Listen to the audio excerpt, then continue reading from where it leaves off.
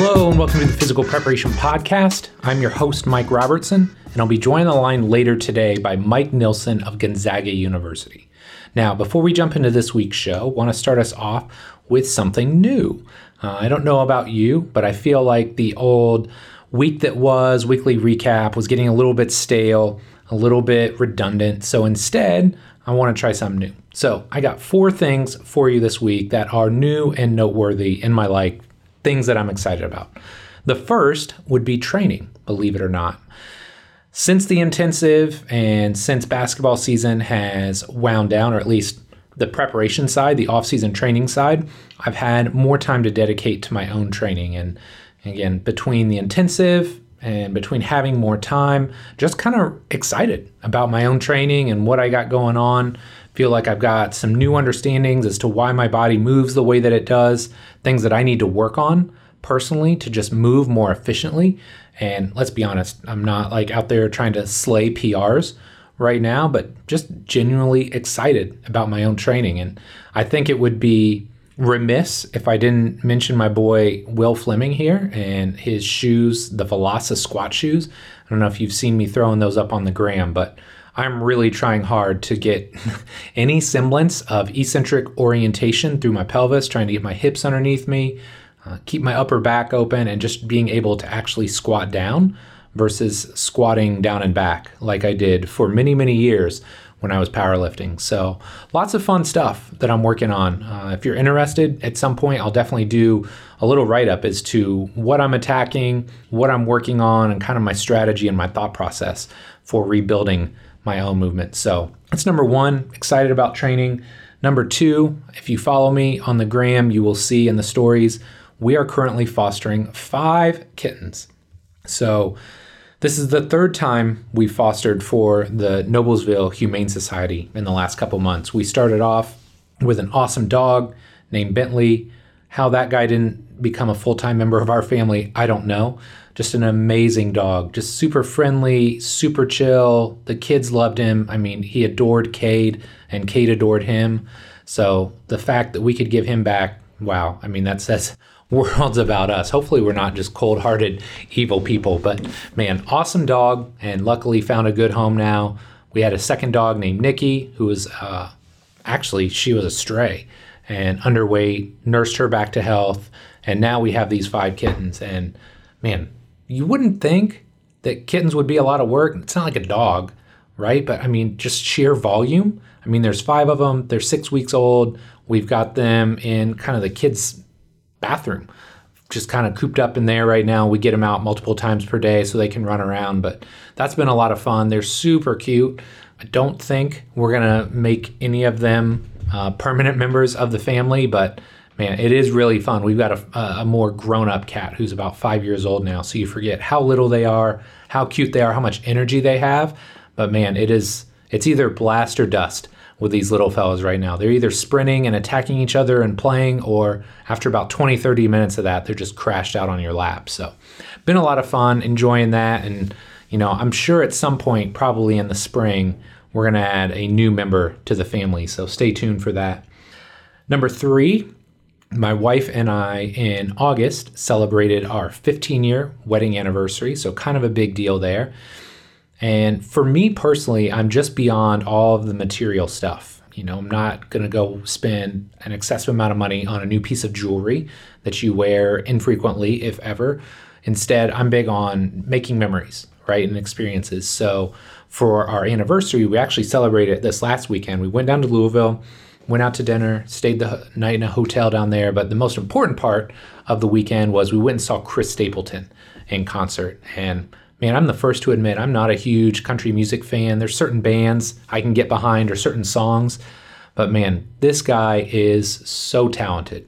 And I think she said it best. He's really got an iconic voice.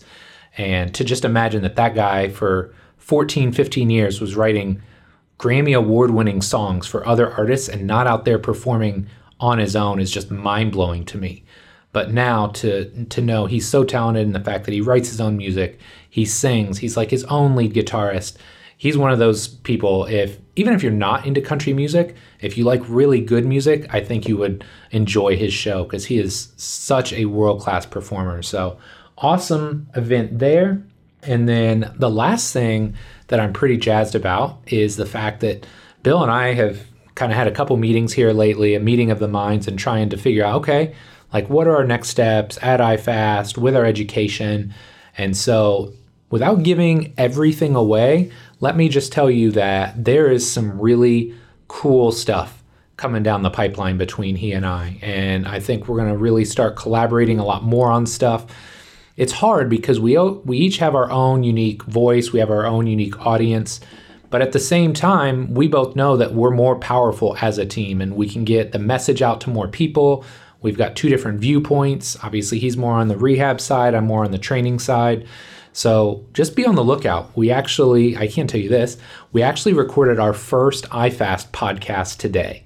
Now, it's going to be a little bit different than this show. It's going to be primarily just Bill and I having discussions, going back and forth on various topics, but very excited to put that out there. We will have some guests from time to time, but it's going to be very MR and Bill driven. So we got that, and then the education pieces again. I'm not going to let the whole cat out of the bag just yet, but just some very, very cool stuff. If we can pull all this off, we have essentially the next 3, 4, 5 years of our lives carved out with regards to the education process, the things that we want to create, and just basically the way we want to help drive, shape, and mold the fitness and physical therapy industries going forward. Because while there are probably more courses and seminars and events out there than ever before, I'm not sure that directly correlates to really high impact or high quality events. So be on the lookout for that. I'll definitely talk more about that as we move forward. And we're going to do a quick break, and then we're going to jump into this show with my boy, Mike Nilsson. It seems like every day I talk to a young trainer or coach who is frustrated. Maybe they're frustrated with the results they're getting. Maybe they're frustrated because they don't have trusted resources to learn from. And maybe they're frustrated because they simply don't have enough clients and wonder how long they'll be able to stay in the industry. So if that sounds anything like you, I've got something that I know will help. My Complete Coach certification was created for trainers and coaches just like you, who are serious about the results they get and who know that becoming a better coach can directly translate to a bigger bottom line. This certification is going to take the last 20 years of my life's work and put it all into one massive course. In it, you'll learn how to use the R7 system to create seamless, integrated, and efficient programs for clients and athletes of all shapes and sizes. How to create the culture, environment, and relationships with everyone you train so you can get the absolute best results. And the exact progressions, regressions, and coaching cues I use in the gym, from squatting and deadlifting to pressing and pulling and everything in between. Of course, there's a ton more that I cover, but that should give you a pretty good idea of what the cert is all about. Now here's the thing, spots for the certification will only open twice per year for a limited time only. If you're interested in learning more, my next cert will launch in March of 2020, and if you join my free insiders list, you'll be able to save $200 when it opens. To get on the insiders list, just head over to CompleteCoachCertification.com. Again, CompleteCoachCertification.com, and then stay tuned for emails in the coming weeks. Thanks so much for your support, and I hope you'll pick up a copy of the Complete Coach Certification when it launches. Mike Nilsson is an owner of U District PT and the head strength and conditioning coach for Gonzaga University. He played basketball for the Bulldogs during their Elite 8 and Sweet 16 runs, earning WCC Defensive Player of the Year honors. Mike is a fellow of Applied Functional Science, licensed sports nutritionist, and holds a master's degree in leadership. He has taken his passion for training, nutrition, and leadership and created hoopcommitment.com, which is an online resource for basketball players, coaches, and parents. In this show, Mike and I talk about how an Achilles tear in his senior season pushed him towards a career in physical preparation, what it means to eat, train, and lead, and his 3 levels of leadership. Mike has a truly unique approach to building not only better basketball players, but better humans as well. I know you're going to love this show, so enough from me, let's do this.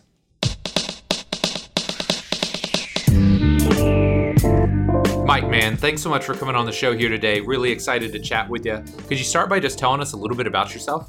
Well, first off, thanks for having me on. I've been listening to your podcast and I love it. And it's such a great resource for strength coaches like me. So it's really an honor to be on. And a little bit about me, I'm a father to 3 awesome kids, Carter, Ella, and Memphis. And I just love being a dad. My wife, Rhiannon, and I, we live in Spokane. And we're a basketball family. Yeah. My kids do other things. They do dance and football, but we just really love hoops. I got to play basketball here at Gonzaga University.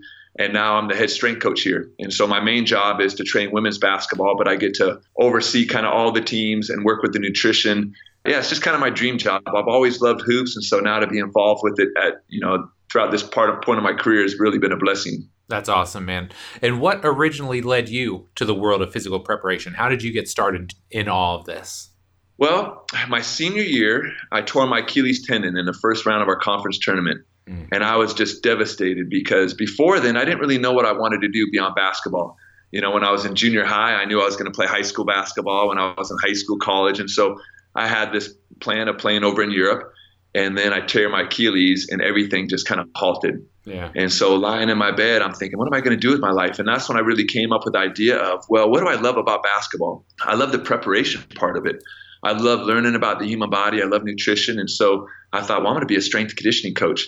And so that was like a huge aha moment for me. Mm-hmm. And then I connected with 2 great partners, Jeff Hart and Brian Cronin, and they introduced me into the world of applied functional science. And then I was just hooked, kind of learning that the whole body was connected and, the ankle affected the knee and the knee affected the hip. Yeah. And so it's been kind of digging down the rabbit hole of applied functional science over the last 15 years. I love it, man. And tell us about your career path. So, you tear the Achilles, you start getting into all this, but what was next? What kind of sequence or what path did you follow to get to where you're at now? Yeah, a lot of people ask me that because I really do have the best job in the world, being able to work with basketball at Gonzaga. And a lot of luck is how I got there. It was just being at the right place at the right time and kind of having the right preparation. As a student athlete here, we have the best athletic directors, administration up here. And so I made a good connection with them. And as I was working at a local gym after I tore my Achilles, I went and approached the athletic department. And we didn't have a strength coach at the time. Really? Can you believe that? That's amazing. No, that's crazy. We had a person at the time, this was in the late 90s, that was working with basketball. Okay. But it wasn't that formal. And it just so happened right after I tear my Achilles tendon, this person moves away. And so now there's an opening. So it was, like I said, a lot of luck. I went and approached the athletic department and I said, if you let me go take classes for free, anatomy, physiology, labs, I'll train the basketball teams for free. And so that's what I did. They let me come back and I took classes and I was working at a local gym doing personal training, making a ton of mistakes. Yeah. The strength coach that we had before, his name is Mike Chrysler, great inspirational guy. I kind of used his template that he had used with us, so I didn't screw up things too much. Right. I got the love and I got the experience. I rehabbed. I did that for a year. And then I went and played basketball over in Europe for a couple seasons. And the whole time I'm playing basketball, I just know what my career path is. I knew what the next step is. I'm going to be a strength coach. And so I finally retire after a couple seasons. I come back, and once again, timing was just perfect. The year I get back, they're going to hire a head strength coach full-time and a part-time assistant strength coach. Wow. Well, I applied. The part-time was 20 hours a week, and I got my foot in the door. But I met with the athletic director, and I said, hey, is this ever going to be a full-time assistant position? And they just didn't know. Their thought, it could be next year, it could be 10 years. And so in the meantime, those 2 great guys, Jeff Hart and Brian Cronin, they're both physical therapists. They said, well, what if we started a business? We'll do the physical therapy side. You could do the sports performance side. And I was, it was kind of nice. I didn't have any money at the time, so there was nothing to do. And so we're like, yeah, so we started this business. It's called U District Physical Therapy and Sports Performance, located right here in Spokane. And now I was doing both. My mornings, my lunch times, my evenings, I was training athletes at U District. During the day, I was working at Gonzaga for 20 hours a week. And then the head strength coach leaves the next year. Oh, wow. So I have to make this tough decision of, okay, do I take this, because they offered me the head job here full time, but I also have this business, and we decided, well, let's give it a go. My partners were in, and so I became the head strength coach here as an employee, and I did that for a year, and it was really difficult. there's one strength coach training 300 and some athletes. As you can imagine, Wow. I wasn't the best job I could. But in addition to that, I'm also seeing clients over at U District. I'm doing business meetings. And after a year, my wife was like, no, this isn't working. Right. And so this was kind of a huge blessing. Once again, here's the luck piece of it. I approached the athletic department and said, hey, I'm so sorry, but I don't think I can do both. And they said, well, the next strength coach we bring in is going to have the same issue. One strength coach for 350 Division I athletes just doesn't work. What if your business took over the contract to train the athletes and you guys could be the exclusive strength conditioning providers for Gonzaga? And what that allowed me to do is bring in other strength coaches. We have 10 CSCS strength coaches at my facility. We have 15 physical therapists. And so now I could take these great strength coaches and include them in the program. And so we had one strength coach, his name's Travis Knight, that was working at U District, a brilliant mind. He's kind of like a mad genius. Right. And brought him in and he could train basketball. And then we had another great strength coach named Sarah Michelson, and her and I kind of divvied up the other teams. And so that allowed me not to have all the early morning and late nights. We could kind of trade off. Right. And over the last 10 years, we've just been building up that contract to where now it's changed where I can just train women's basketball and oversee everything. So like I said, a lot of luck, wasn't what I planned on doing early on, but I also think it's been kind of a gift because I think, I have a little chip on my shoulder as far as not having that traditional path of being able to study under great strength coaches and having, this degree in exercise science. I had to go a different route. And so that's kind of really driven me to just stay up on top of the continuing education piece. Yeah, no, I love that. And it's funny, I did a show with John Berardi recently, and he talks about like just owning your path and knowing that everybody is going to follow a different route to get to where they're at. And it's just very cool. It's a very non-traditional route that you took, but I love it, man. And I love that you've made the most of it. So one thing I would love to talk about with you, and I'd love to focus our show on, is training basketball players. Like you said, you're a basketball family, you've got a basketball podcast, you train basketball players. So let's start with the foundational stuff first. What are the biggest needs that you see when it comes to training basketball players? I think it's endless, but there are 3 areas that I really focus on, and I call it eat, train, lead. Okay. What I found is that nutrition piece is crucial for basketball players and for all athletes, but I really do. That's all I train as basketball players. So my language is really a basketball language. And I tell our players, food is literally the fuel, the energy that it takes for you to complete a workout. If you're going to jump, sprint, shoot jump shots, that energy is coming 100% from the food that you eat. And then when you recover or you want to build muscle or you want to improve, that muscle that you build is going to come 100% from the food that you eat. Mm-hmm. And so I really believe that nutrition piece is just a foundation of what I do. And then, of course, the strength conditioning piece is a huge part of it. And I'll kind of share some of my views on basketball-specific strength conditioning. But the third piece, which is one I'm really been digging into lately, because I think the more I'm looking for it, the more I see the need for the leadership part. And what we find is that if you have a great group of athletes that are awesome players that don't work well together, you're probably not going to be very successful. But if you teach those players to make the sum of the parts, greater than the individual, I think you're going to have something special. And so that eat, train, lead is kind of what I do with my athletes. We focus on different parts, during different times of the year. But that leadership piece, I think, is something awesome because we know it's a skill that can be taught. Yeah. I have a little 6-year-old son that's learning how to play basketball right now. And he gets in the gym and he's missing all his shots. Of course, he's 6 years old. Right. No, I wouldn't say, buddy, I need you to be a great shooter. Come on, now you got to make this shot for me. Right. And then he misses. Hey, come on, man. I need you to be a shooter. That would be madness. I have to give him the skills of shooting. There's 9 keys to being a great shooter. And they're things that could be taught and practiced and coached. And I really believe there's 9 keys to being a great leader. And it's going to be different for every program. But here at Gonzaga, we have 9 things that we want our athletes to think, say, and do. And we spend the course of the whole season giving them those cues. So when we say be a great leader, they know exactly what that means and exactly how to work on it. I love that because a lot of times, too, you hear people talk about leadership and it's like, oh, yeah, you should be a better leader. And then it's left at that.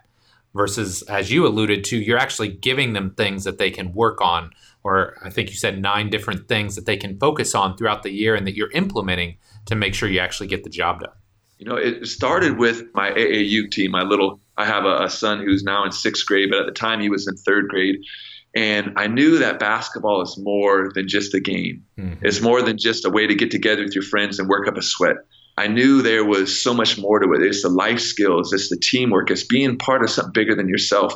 Yep. And if I'm going to work with these kids every week and teach them how to shoot, pass, and dribble, I really feel like it's my responsibility to teach them how to be a good teammate and be a good leader. Skills that are going to carry over after the basketball career ends. And so I have a master's degree in leadership from Gonzaga here. And through all of those teachings, I developed what we call the 3 levels of leadership.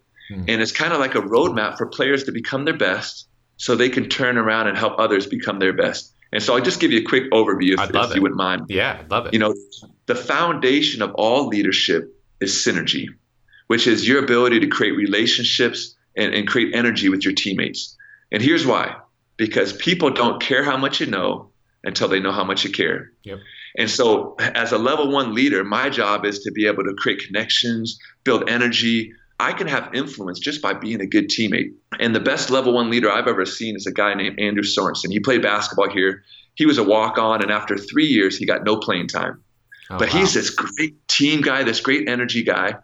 And his senior year, Coach Few gives him a full ride scholarship worth over $50,000. Oh my gosh! Because of his ability to create synergy with others.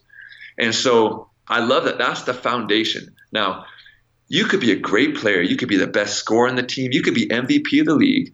But if you don't know how to create synergy with teammates, you're not a leader. Yeah. And so that's what we work on. And there's 3 things that we work on that to teach our athletes how to create synergy. We teach them exactly how to think, what to say, what to do. And then they have to practice it. And if they do that well, they earn the right to be a level 2 leader, which is sweat, which is basically your ability to lead by example, to lead through hard work, through your sweat. And so that's what most people traditionally think of leadership as, is leading by example. And the best level 2 leader I've ever seen is a guy by the name of J.P. Batista. This guy was this big Brazilian, he's 6'7", 270 pounds and just muscle. And the guy was a level 2 leader, first off, because he had a connection with his teammates. Every single person on the team trusted and respected and liked JP, right? But this is what made him a level 2 leader. He was the first person in the gym. He was the last one to leave. Matter of fact, if his workout landed on game day, he was going to be in the weight room working out. And because of that, he had such a huge influence. If leadership is just influence, he had even more influence than most of the guys on the team because he had that level 1 synergy. But then the guys listened to him because they knew he put the work in. Right. But the only problem with leading by example is that it only works if people are there to watch. And what I found is that people that need the most help usually aren't looking for it. And so that's why we need something higher than a level 2 leader, a guy that leads by example. You need a level 3 leader, which is to serve, which is to tell your teammates what they need to hear with love. And the best level 3 leader I've ever seen is John Stockton. And what I love about him is, you wouldn't know it unless you're kind of in that inner circle. But man, he loves his teammates. He loves his family and friends, probably more than any person I've seen. I've had the pleasure of playing with him every Sunday for the last 15 years. And if I roll my ankle that Sunday, I'll go home and nurse it and come back the next week. And all my buddies that next week will say, "How you doing?" Well, there's one person that's going to call me throughout the week, which is John Stockton. He'll call and, "Hey, how you doing, man? Can I do anything for you? Hey, it's amazing how much he cares." And so because he knows how to create synergy and relationships, when he talks, I'm going to listen because he's a level 1 leader. And then he's a level 2 leader because he is literally the hardest worker I've ever seen. Yeah. Most people, when they step on the court, they kind of turn up their intensity like a radio dial. They start at level 7, 8, 9. This guy, he steps on the court, he turns on like a light switch. The very first play of the very first game, he's punching you in the nose. He's taking it down your throat. He's so intense. And so once again, when he speaks, I'm going to listen because he leads by example. But what's really cool is he's a level 3 leader because he cares enough to say something. If maybe I'm having a hard time finishing, he might pull me aside the next day or, pull me aside and say, "Hey, man, why don't you think about this? This is one little drill that I've done." If I'm having trouble shooting, he might say, "Hey, after practice today, you want to get 50 shots up with me?" He's not just concerned with himself. He serves me. Yeah. And he's probably smarter than the academics at leadership because he realizes that leadership doesn't always have to be nice and sweet and kind. He's also the first person to jump down your throat if you're doing something wrong and those other techniques aren't working. There's many times he's flat out just turned off the lights at the gym and said, no one's playing hard. We're going home. Most people might hear this and at first thought be like, oh gosh, what a arrogant guy, or, right. He thinks it's a gym, but that's not at all. He just cares more than anyone else. And he's tried different techniques. And because he respects the game so much and he wants us to improve, he doesn't let us fall to a lower standard. And so what I love about the 3 levels of leadership is now when I tell someone to become a better leader, there's a roadmap. If a player comes to me and says, Mike, I want to be a better leader, the first thing I could do is, do you like and respect your teammates? Do you have a connection with people? Do you have your hood on in the locker room with earbuds in? Or are you making connections and laughing? Are you going out to coffee or lunch with a friend? Are you going bowling with people? I don't know what that is, but the first thing is, do you have a connection? And then if you do and say, I already do that, well, then here's the next step. You want to be a better leader? Show up and get your 5 minutes of ball handling in before practice. Make sure you eat breakfast. Are you going to bed on time? Have you got your free throws in today? You better win this set of lines. And then if they say, I'm doing that, coach, well, then you've earned the right to be a level 3 leader. And if you're doing those things, your teammates are going to want to hear from you. We had one of our best players and a phenomenal leader 2 years ago. They were all league and they were unbelievable level 2 leader. And they thought they were the best leader they could be because they were leading by example. And this framework was so helpful for them because I said, hey, you're the senior. These freshmen want to hear from you. And they just, I kind of do my own thing. That's not me. I'm not a vocal leader. And I said, well, level 3 is not about you. Level 3 is about your teammates. It's not what you feel comfortable with. It's what your teammates need. And so I just love that framework because now it's like those 9 keys to shooting. It's actually a roadmap. Instead of telling somebody to be a better leader, and they might think, oh, well, that means I have to be vocal and tell people to go here and I have to yell at someone for not touching the line. Well, that could be so harmful if you're not touching the line yourself. If you're not a level 2 leader, or level, you better not be coaching someone else on being a level 2 leader. Right. And if you don't have a connection with that person, they're not going to want to hear from you. And so I just love that because I think once you arm that framework with coaches, they can really make a huge impact, not just on their team, but on players' lives. Yeah, no, I love that, man. So something I'm really interested in getting your thoughts on is what misconceptions do you see when it comes to either training or working with basketball players? The big one I think I've had myself is that everything has to look like basketball. And I do think there is an important piece to that. I think we have to look at the energy demands, the biomechanics of the sport. And a lot of times if I'm doing a lunge, well, that looks like a direct drive. Mm-hmm. And so sometimes I might think, well, to make that more basketball specific, I actually have to have a basketball in my hand and I have to have the same angles.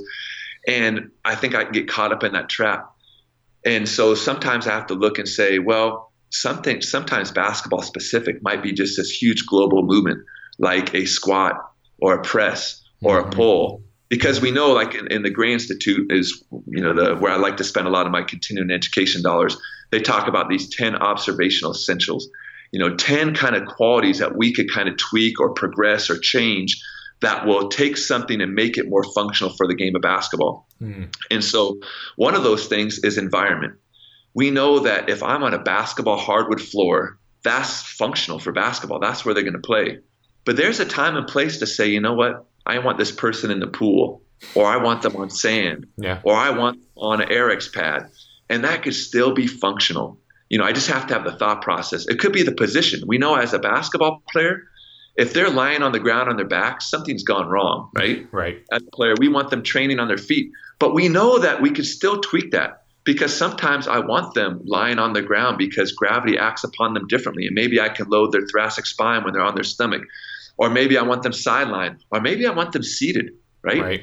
Or maybe for me, like it's kind of funny because I'm a huge functional guy. And I know that's got a bad rap. Sure. But what I mean by that is I want to understand the function of basketball. I got to know how the ankles and the thoracic spine and the hips move in all 3 planes of motion. I have to understand the function of their movement.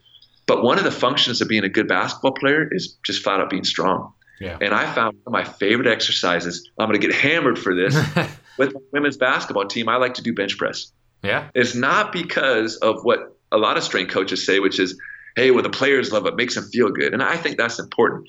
I actually like just being they're under a heavy bar in a safe environment where I can load them up and I know they're not going to bail out in certain ways. And so for me, that's a functional movement, because when you look at my whole training program over the year, it has a place. And so to me, I would say that's one of the biggest misconceptions that I've had to overcome. And I keep having to revisit and just ask, is this functional for what I'm doing?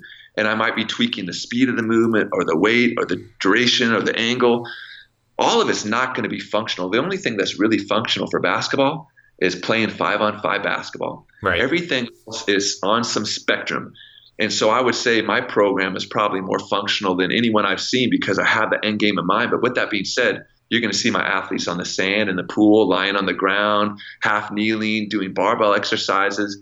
But it all kind of progresses into something where they step on the court, they're going to function better. I love it.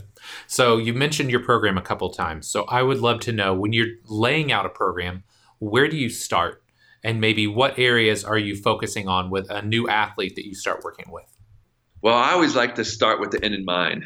So if the end game is I want them on their feet, if the end game is I want them to be better at basketball, well, then if I could start there, that would be pretty cool too. Yes. Yep. So when I think about basketball specific training, where I start is I think about I want them to be better on offense. I want them better driving to the hole. I want to make them better athletes for that. I want them better on defense.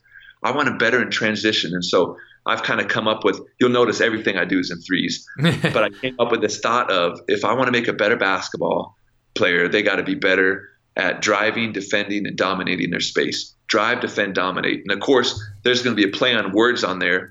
When I think about drive, it's kind of like the 3 levels. Drive is the foundation of all strength conditioning. And so where I start with them is, how bad do you want it? How do you correlate what we do in the weight room or what we're doing with our performance training to how does that translate on the court? Because if I don't have buy-in, if they're not committed, I can't help them. Yep.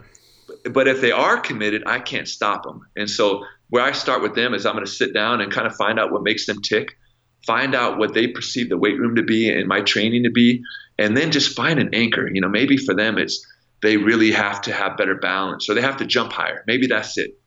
And now I know that anchor. So now when we're doing things, I could, hey, remember, this is going to really improve your vertical. This is going to help your rebounding. This is help get you 1 inch so you can finish above the rim.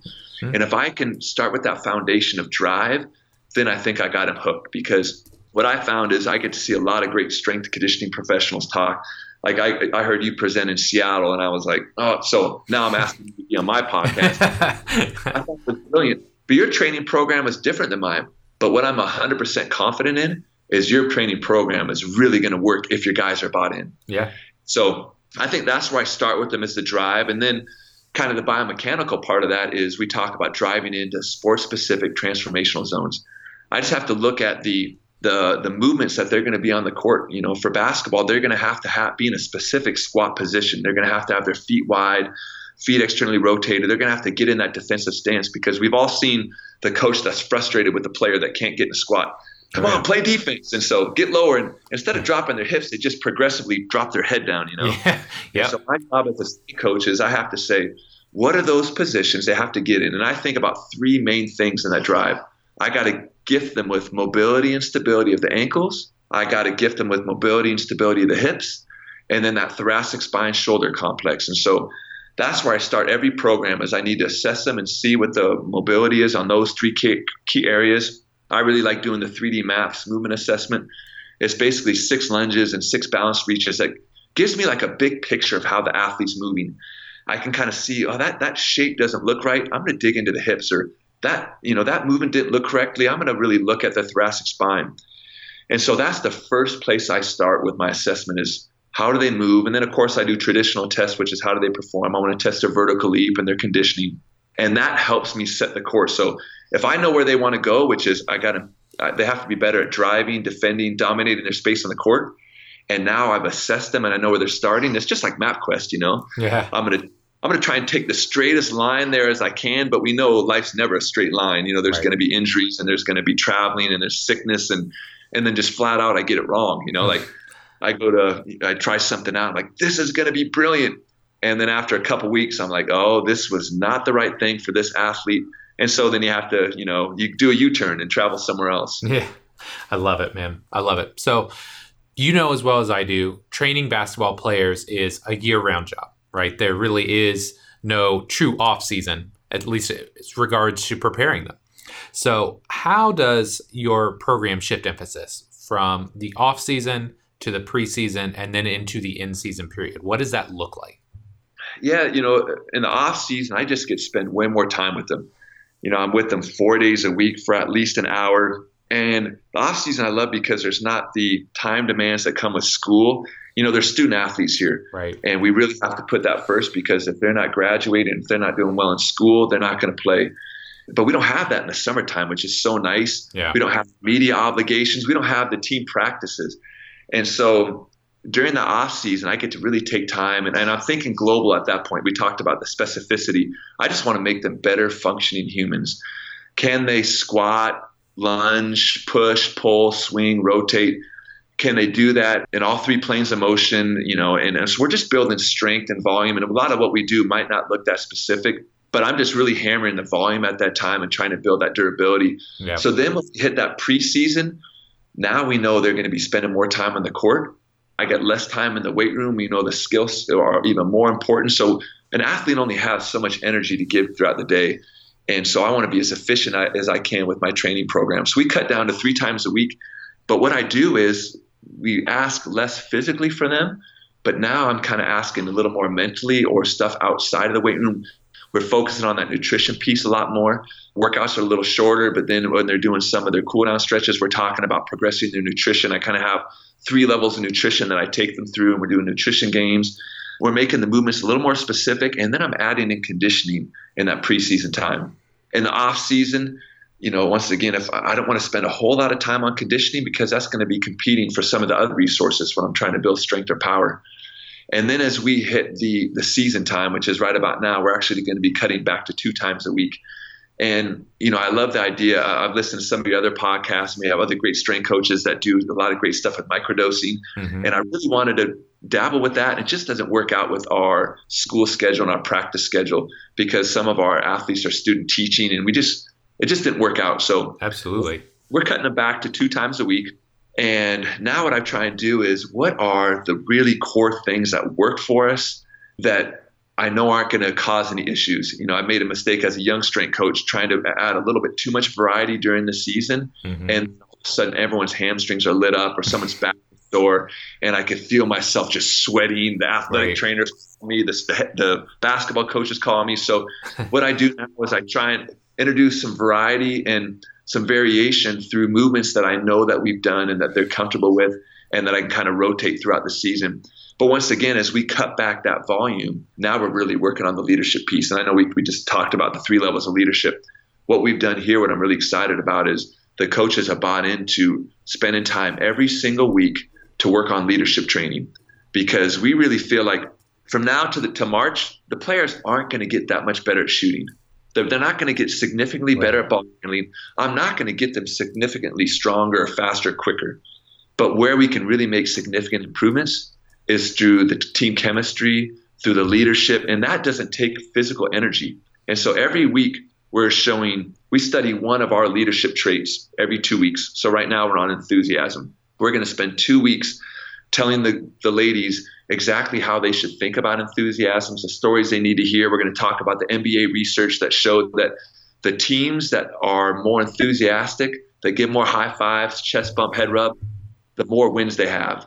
The players that are more enthusiastic, the better their personal stats are. So we share stories like that. We do team building exercises, and we just tell them, this is what you think about enthusiasm. Here's what we say. We say, let's go. Right. Someone takes a charge. Everyone's off the bench screaming, let's go. If their energy is low in practice, it's kind of nice to walk on redshirt freshmen can sense that and say, let's go. And it could be a level 1 leader by creating energy. Right. And what do we do about it? We high five. And so, for this next 2 weeks, we're going to spend a lot of the energy that might have been in the weight room with that physical preparation, and now we're turning it into mental preparation. And so I kind of like, it's difficult to do if you only see someone for 6 weeks to include all that. Yep. But the gift of being a college strength coach is that I get to impact them throughout the whole year, which is beautiful. You can take all those traits that, you go to a conference and you're like, I wish I could put that cool technique into my program, but you just don't have enough time. Right. But when you 12 months out of the year, you can do a lot of cool stuff. I love it, man. And I love that idea of rotating emphases, because I think a lot of times we are technicians, right? And we love to talk about the X's and O's and volume and intensity and this exercise and that. But I love that idea of shifting emphasis, because like you said, you're kind of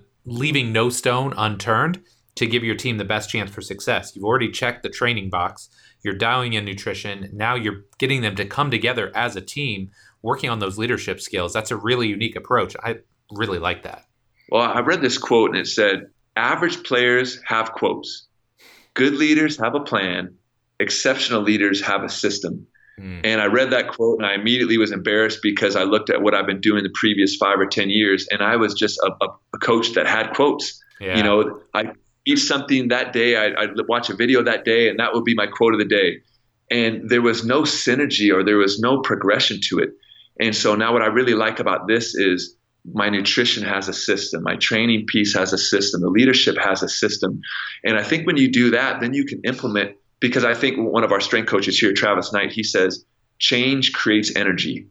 And I love that thought of, boy, if I keep saying the same talk about nutrition, pretty soon that becomes the norm and they don't hear it anymore. You know, it's just like that background. But we can spend, you know, a couple weeks on this one nutrition key. Then they hear it, they can put it into their program, make it a habit. And then we might talk about sleep. And then they're always hearing a unique voice. It's not something that they just hear the same thing over and over again. I think you have to kind of period it a little bit. Yeah, for sure. So you were obviously a well above average player yourself, playing at Gonzaga. But as coaches, I think one thing that we all come back to, we almost dream of what we could have been, right? If we would have had, again, you know, we're of a certain age now, like if we would have known what we know now. So my question to you is, what do you wish that you knew about training when you were younger? What would have taken your game to the next level? That one's easy for me, and that's why I love this leadership piece, because I think we all kind of dive into the medicine that would have cured us a little bit, you know. Like my partners are physical therapists because they tore their ACL, and they're like, oh, now I want to be able to help people not tear the ACL or rehab from the ACL tear. And for me, I was actually a pretty good athlete. You know, I think adding another inch on my vertical or another 10 pounds of strength in any direction would not have made a huge impact on me. What would have made the biggest impact is the mental component. And I think through our leadership program, that level 1, we talk a lot about how being a good teammate is important. But that level 2, when we talk about the sweat leading by example, we get into things like grit and growth mindset and confidence.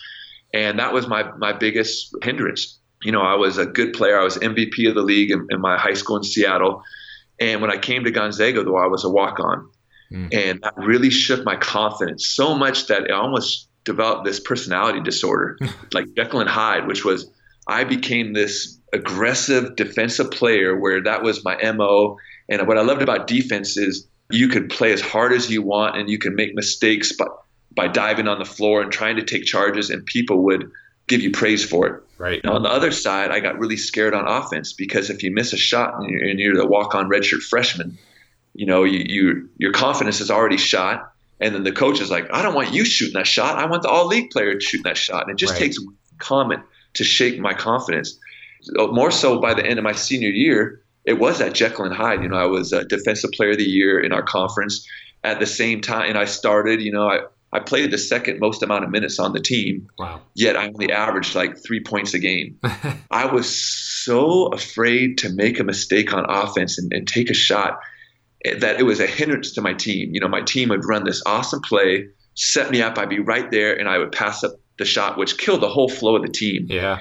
And I wish I had more strategies. I wish I understood, first off, just why that's wrong. You know, I didn't see it that way. I was looking, and then strategies, something I could practice to really be mentally stronger, because I believe if I had more confidence on offense, our team would have played better and we would have had more success. And so now as a coach, what I love is the 9 keys to shooting, the skills of having wrinkles in the wrist and having your knees bent, your feet being your base. We teach that to our athletes, and the skills are really important. But that mental skill component might be more important. It was what allows you to use the 9 keys to shooting, right? I'm a great shooter.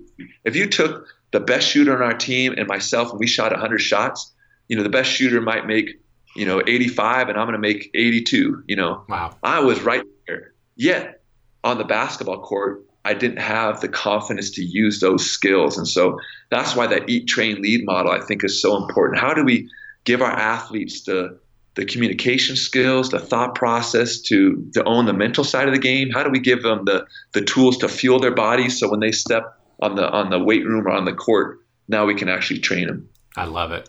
All right, man. Big question time. If you could alter the space-time continuum and give young Mike Nilsson one piece of advice about training and or life, what would it be?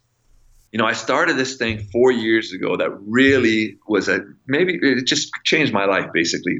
I read this article about Jerry Seinfeld, and he believes the key to his success is he writes just one joke a day. Yes. And I'm reading this, and I'm like, the most successful comedian of our time is not writing 10 or 20 jokes a day, just one.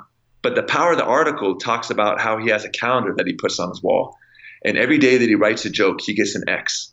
So after a week, he has 7 X's. He calls it a chain of success. Yep. After a month, his whole calendar is filled with X's. And I'm reading this story just thinking about the power of this, because after a year, he has 365 jokes, right? And the best part of the article was he says he's just like us. There's days where he's sick, tired, or unmotivated. And on those days, he says, don't break the chain. And I started thinking about all the times in my life when I failed. It's when that chain of success is short, Yeah. If you only have 1 or 2 days of success, it's pretty easy to fail. But if you've done something for 30, 60, 100 days straight, there's no way you're going to fail. And so what I've done is I pick one area that I really want to learn about. So last year I wanted to learn more about function of the human body. And so then I just pick one person that's an expert in that area, because we talk about studying the human body. You might finish the year and be more confused than when you started because Right. all these different philosophies. But I said, I really want to understand what Gary Gray, how he views function. And so now what I do is I put a calendar on my wall and I commit to studying him every day for 15 minutes. I don't care if I'm sick, if I have the flu, if I'm broken arm, I'm going to study for 15 minutes. And what's cool about that is the hardest part of studying is just sitting down with the book and opening it up. Yep. Then most days, 15 minutes turn into an hour, 2 hours. But on those days where I'm so busy and I work and, the kids are sick and I'm sick and we're traveling, I still can take 15 minutes before I go to bed and study. And what I found is, man, it is so awesome. The end of the year, now I'm not as smart as Gary Gray, but at the end of the year, you look back at the work that you've done, and now I really have a glimpse into that world. And so I've been doing that every year, studying a new person. It doesn't have to just be strength conditioning. You could study mindfulness for a year. One year I studied this guy named Thich Nhat Hanh, who's just this Zen master who teaches about how to be present, how to breathe. And it was really cool just to meditate every day for 15 minutes and just see how that made me a better father, a better strength coach, made me have appreciation for other people's struggles, because as I sat down and tried to be present, and I'm like, I couldn't, 10 seconds into it, I'm thinking about in my life. So if I could go back in time, I would say start it earlier, because it's just so fun to be able to dig into one new thing every year. And that's where I got the idea for the hoop commitment. If basketball players could make a commitment to just ball handle every day for 5 minutes, just for a month, right? 5 minutes is so easy. At the end of the month, that's over 2 hours of intentional ball handling. Yeah. And so now I coach my little kids' AAU teams, and we do that. Every one of my kids has a calendar on their wall, and we go through the leadership program. But part of that is leading by example. For 1 month, they have to ball handle every day for 5 minutes. And it's so cool to see these kids that used to have their head down looking at the ball. A month later, now they're getting trapped with a double team and their eyes are up. And I'm not exaggerating. It's that drastic. Yeah. And I always tell my kids, you cannot be a good teammate if you're not a good ball handler. Because if your teammate's wide open under the rim and you haven't put the work in, you can't pass to him, right? Right. But if you put the work in, it allows you to be a great teammate. So to me, I think the key to all of it is just that commitment, just every day committing to something small, not something big. If it's a 1 hour commitment, you're going to fail. Right. But every kid can do 5 minutes, Yeah, I love that, man. All right. Last but not least, we got our lightning round. Okay. So 4 questions. Yeah, it's go time, man. So 4 questions, but your answer can be as short or as long as you'd like. All right. Number 1, you are obviously a successful athlete. So I would love to know, what was your career highlight as an athlete? The Elite Eight game, having Casey Calvary, we were a 10 seed at the time. We weren't supposed to win it all. We'd never won a tournament game. And the next thing you know, now we're in the Sweet 16 and we have this shot, we miss it. Casey Calvary tips it in, and we win at the buzzer. And everyone just dog piles at center court. The toughest guy and the meanest guy on our team is kissing one of our teammates. And I'm like, what's going on? Awesome. And what I loved about that is I wasn't even in the game at the time of the tip-in. And it just goes to show you the power of the team. Like my teammates took me to the Elite Eight, and it was not about who scored the most points or who was in the game. Our coaching staff here, Mark Few and everyone, they do a phenomenal job of building that community. So it's pretty cool when your highlight could be something where you weren't even contributing to it, really. Yeah, no, that's awesome, man. Number 2, what's your career highlight so far as a coach? Oh boy, you got me on that one. Let's see. I would say relationships.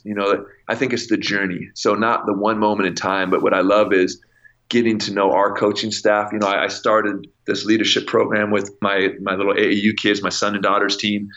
And then we took it to the women's basketball team, and to see how they've improved it and made it their own. And I've learned from them, and just getting to see their hearts, the players that I coach. That's the highlight. I think won the lottery and I had all the money in the world. I'm still showing up to work because it really fills my cup. I love it. Okay, so number 3, I know you mentioned it, but you've started your own podcast as well. Would you mind telling us a little bit about it? Yeah, it's called Hoop Commitment. You can find it on iTunes or Spotify, and it's basically meant for basketball players, coaches, and parents. And my mission is to help improve the way they eat, train, and lead. And so on there, I try and give a framework for nutrition. Here are the 3 levels of nutrition. So now when I bring on sports nutritionists, experts in the field, they can understand the big picture of nutrition, because sometimes we get caught up in hey, what should I have for a post-game meal, or what are the best supplements? But you have to understand the big picture of nutrition. And then it's training. I talk about the 3 levels of basketball training: drive, defend, dominate, so they can understand the big picture of training. And then I bring on experts like you, hopefully, to be able to talk about how you train basketball players. And now they have a framework for it. I have the 3 levels of leadership. I'm launching Lisa Fortier. She's our women's basketball coach. She's been coach of the year, rookie coach of the year for the national organization.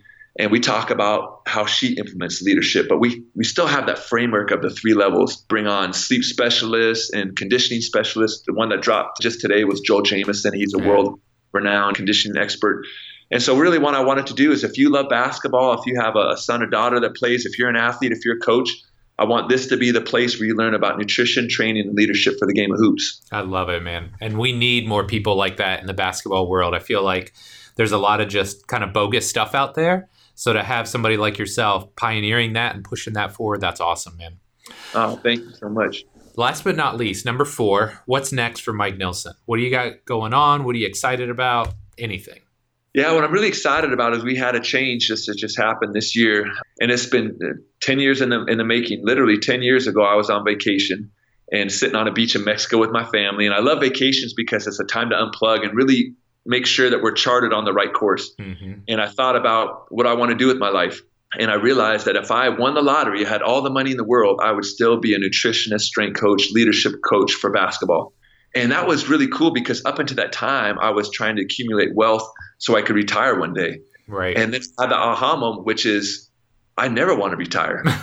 Yeah. But what I want to be able to do is really focus what I'm doing, my energy, because, in the past I've trained golf and tennis and soccer and baseball, and I love all the connections, but I don't necessarily understand the sport like I understand basketball. Yep. I don't understand the chain reaction biomechanics of golf the way I do of basketball, the energy demands. And so what's next for me is, now that's all I do full time, which is I train Gonzaga women's basketball and I do Hoop Commitment. And I'm so excited about it because in 10 years, if you ask me, what are you doing? Well, I'm just digging deeper into nutrition, training, sleep, biomechanics, conditioning, leadership, just for basketball. So I hope in 10 years, we're both doing the same thing. Yeah. We're both smarter and we can have each other on, because like I said, I've been following you for a while now, and you've been an inspiration to me because I see the stuff that you're doing.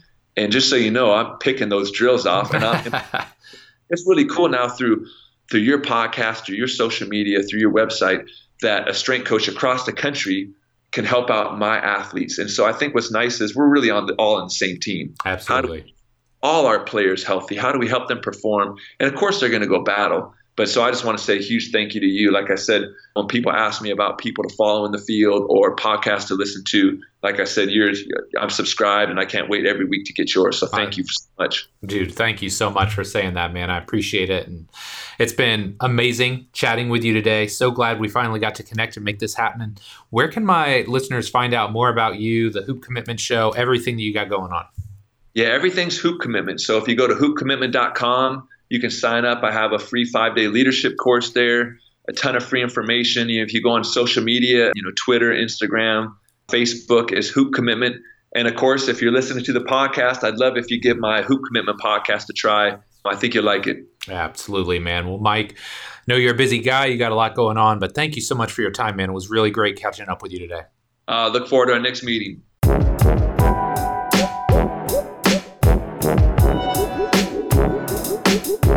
All right, my friend, that does it for this week's show with Mike. Sincerely hope you enjoyed it. He was a guy that I truly enjoyed catching up with at Joel's seminar a little while ago, but even more so in this show because I got a really bird's eye view as to how he approaches developing basketball players. And I don't know about you, but I feel like we can talk about training and nutrition, but there's a lot of people that talk about leadership, but I'm not sure there's a lot of people that are really doing it at a high level. So I truly hope you enjoyed that part of the show. Now, if you know a basketball player, a basketball parent, a basketball coach that would benefit from hearing his message, please send this to them in any way, shape, or form. I don't care. Email, Twitter, Instagram, drop them the MP3 file via Dropbox. Whatever works for you works for me. I just want to help spread this message and get this great information out there. So, as always, my friend, thank you so much for your support. Love and appreciate you. And we'll be back soon with our next episode. Take care.